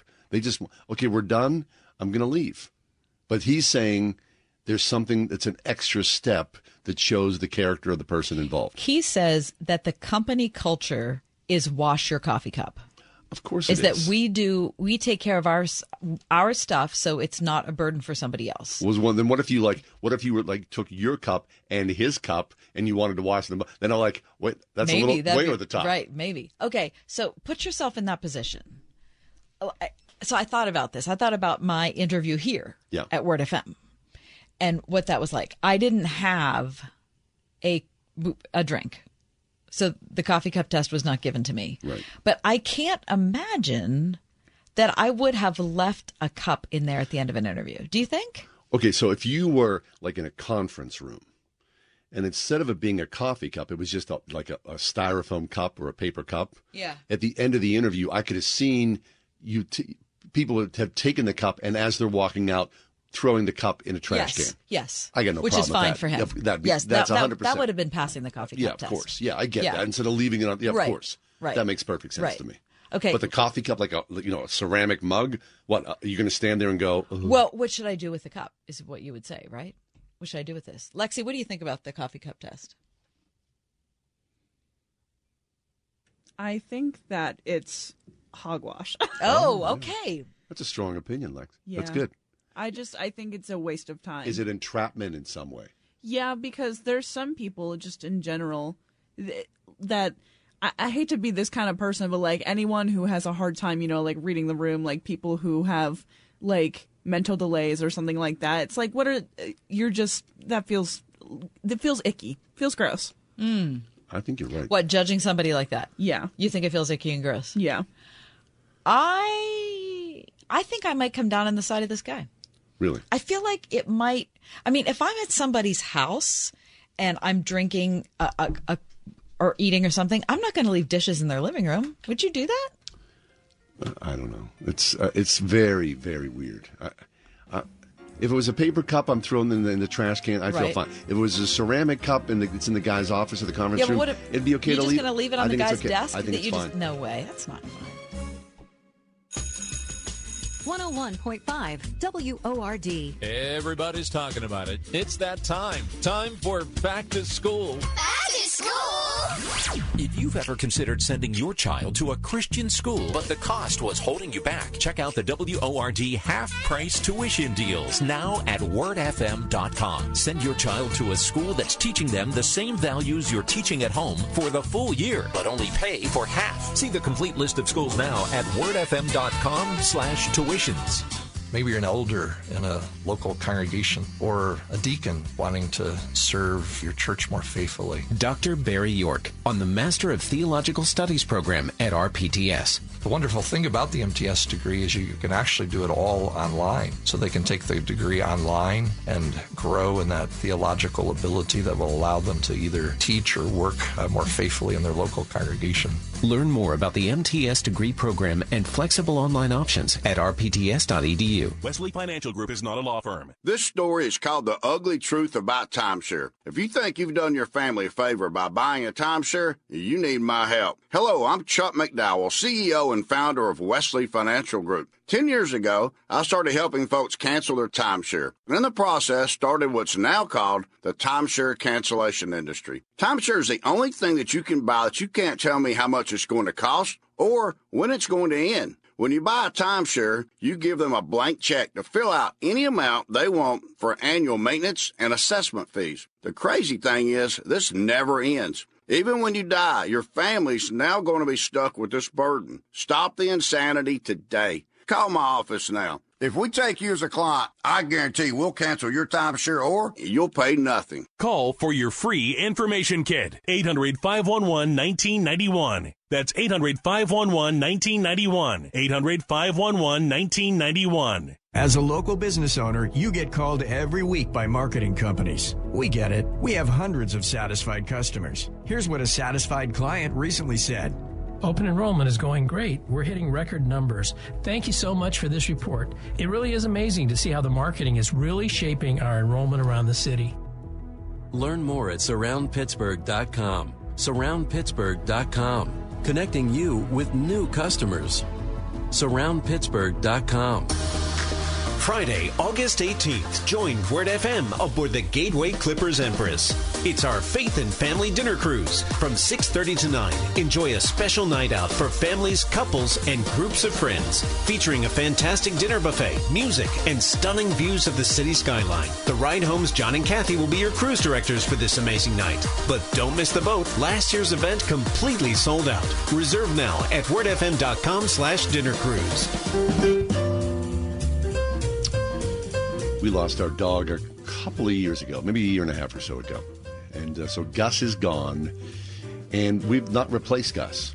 In the interim, we've gotten a couple of cats, but You're still thinking about it. Well, I feel like we're not home enough for a dog, right? That the house is empty a large part of the day. Yeah, that's not good for a dog. No, right? it's not. But I regularly look at rescues. Mm-hmm. You know, so I saw a piece at Next Pittsburgh where they break down Pittsburgh area shelters and rescues to visit before you adopt your next pet, and they've got a rundown. You know, places to go. Animal Friends on Camp Horn Road in Ben Avon. Yep. The slogan is "Thinking Outside the Cage." Right. That's a nice place. We went there to look for our. Oh yeah, and we went there a couple times looking for cats. They're super nice there. See, I can't go visit. You can't go visit. No, because I know I'm going to walk out with a pet. Yep. Right? You know that's going to happen. Lexi, right? You know. Yeah. I'm just going to look. And of course you can't look because those dogs or the cats or right. It's hard to escape. Mm-hmm. Animal Advocates on Wabash Street in Elliott. No animals on the premise. It's a primarily foster-based.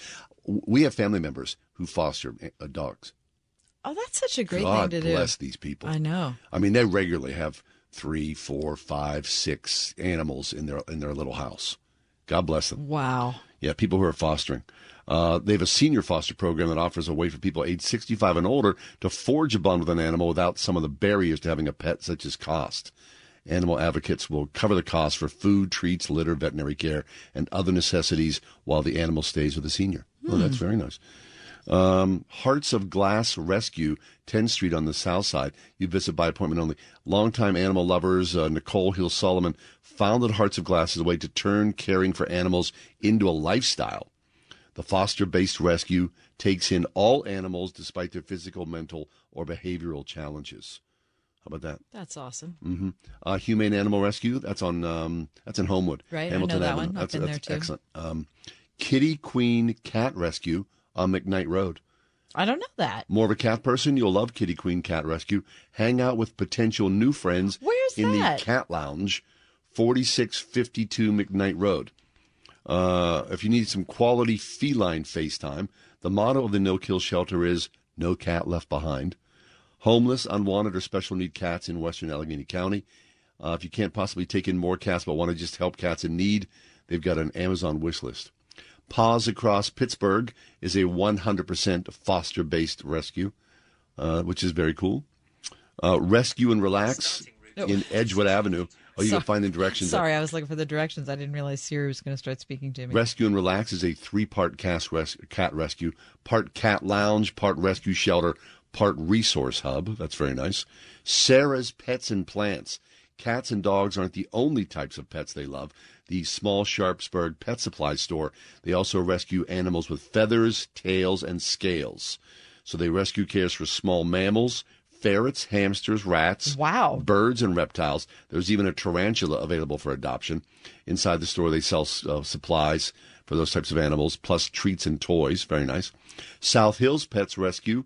Nick Ferrero and Ashley Riddle started South Hills Pet Rescue, taking in 62 dogs of what was then the South Hills Pet Resort. I mean, it's very nice. Lots of places, lots of animals. Apparently, so is this really the thing that during the pandemic people rescued or took an animal, and now the pandemic's over, they're like, I'm done with this? Yes. I'm going to get done with this? Yes. How do you do that? Yes, I don't know how you do that, but there are a lot of people doing that. That doesn't make sense to me. So my daughter ended up with like a 22-pound rabbit. Oh, really? What's his name? Not that she took it, but somebody took it and then got rid of it, and then she felt bad, and so now she has. What's his name? Oh, Obi-Wan Kenobi. Oh, so I don't know. Is your pet in your future? Maybe mine too. On MyPillow's 20th year anniversary with over 80 million MyPillows sold, Mike Lindell and the MyPillow employees want to thank each and every one of you by giving you the lowest price in history on their MyPillows. You'll receive a queen size MyPillow for $19.98. Regular price is $69.98 and just $10 more for a king size. In addition to this special anniversary offer on the MyPillows, you'll also receive deep discounts on all MyPillow products, such as bed sheets, mattress toppers, pet beds, mattresses, My Slippers, and so much more. Go to MyPillow.com and click on the radio podcast square to receive Mike's amazing offer on the queen size MyPillow for $19.98 or call 800-391-0954. Use promo code WORD. This offer comes with a 10-year warranty, so you know it's going to last, and a 60-day money-back guarantee, so you have nothing to lose. It's time to start getting the quality sleep we not only want, but need. Go to MyPillow.com, call 800-391-0954. Use promo code WORD. That's MyPillow.com, promo code WORD, or call 800-391-0954. Hey, this is Brant along with Sherry here. And so you hear me doing these spots for MediShare, and Sherry actually helps me with them. I get people actually in person saying, okay, Brant, for real, do you recommend this? Like, yeah, for real, I actually do. I'm not just saying stuff. So family, friends ask me about it. I'm like, yes, you should look into this. It's really a great option for a lot of people. That's what I tell people my experience has been. MediShare has been fantastic for me. Yeah. It's so different from health insurance in a lot of great ways, honestly. Yeah, and see, a lot of people who switch tell me that. It's the same reaction. They're very, very happy with it, and it gives them peace of mind and saves them a lot of money. I would tell people, look into it. Yep. So really, for reals, if you want to talk to them, they're great to talk to. I think you'll be impressed and happy you looked into it. So you do the phone number. I'm actually tired of doing all the phone numbers. Okay. Call now. 844-45-BIBLE. That's 844-45-BIBLE. 844-45-BIBLE. Nice job. Thanks. Reports of new state requirements for PA public school teachers have many parents concerned about racial equity learning resources in the classroom to gender and identity politics. Now may be a great time to try Christian education, a faith-focused education that believes in transparency, parents, and that values every student. Get half off a year's tuition beginning this fall at a participating school near you, like Pittsburgh Urban Christian School in Wilkinsburg. Learn more at wordfm.com/tuitions. Pittsburgh Christian Schools. Education that believes in you. There's nothing harder than losing someone we love. And when the loss is sudden, our faith is tested. In his book, Seasons of Sorrow, Christian blogger Tim Challies documents his family's journey after the death of his son. He takes us through the first year with a vulnerable openness about how his family dealt with grief and how they found comfort in the gospel. Request Seasons of Sorrow at truthforlife.org/donate.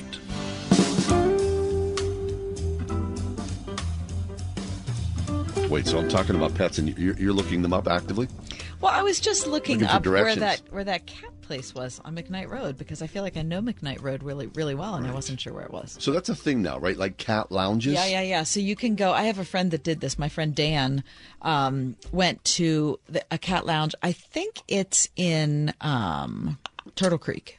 A cat lounge? Yeah. And it's somewhere close to there. And he went, sat there, and just kind of let the cats come to him. Mm-hmm. And then he went back. And then he went back. I mean, he went a lot of times. Really? He probably went, well, I don't know, 6 or 7 times, Holy maybe. smokes. Until finally he was like, okay. That's my cat. That's my cat. And so he got Lady Elaine Fairchild. And Lady Elaine lived with him for a couple years until she passed away. And then he went back to the same place, and now he has Pixie. Really? Mm-hmm. I guess that's kind of cool. It's a nice low pressure way to see how cats are. Right. Because when we chose our 2 cats, they were like in cages. I know it's not best for hard, everybody, isn't it? Right? The cats are freaked Right. out. You're a little Right. freaked. How do you make a judgment then? It's very difficult. Right. I bought our cats. I've had 4 cats, and I bought them all from people from their homes. Yeah. So, and I'm not saying that that's better, because I'm very grateful there are places where there are cats that they're taking care of cats in cages. You know what I mean? Well, these cats that we have, they were so high strung and so freaked out. Like you would sneeze. We brought the cats home. You would sneeze. They would literally jump in the air and run away.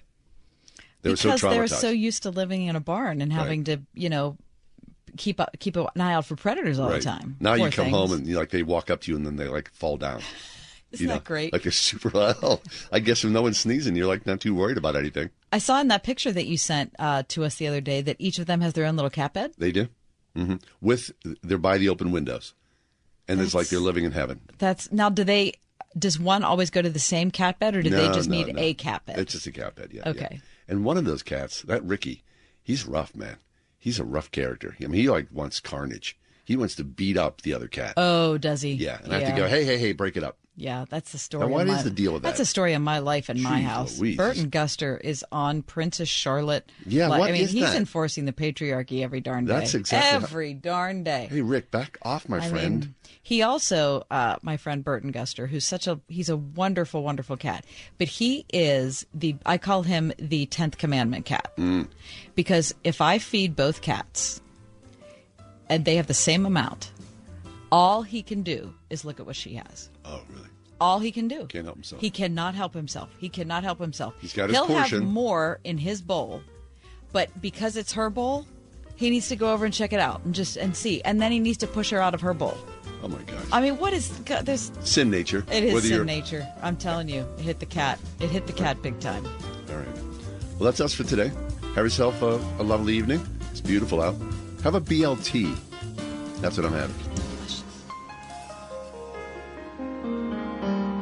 The Ride Home with John and Kathy, a production of Salem Media Group. 3-star General Michael J. Flynn, head of the Pentagon Intelligence Agency, knew all the government's dirty secrets. He was one of the most respected generals in the military. Flynn knew what the intel world had been up to. He understood its funding. He ordered the first audit of the use of contractors. This set off alarm bells.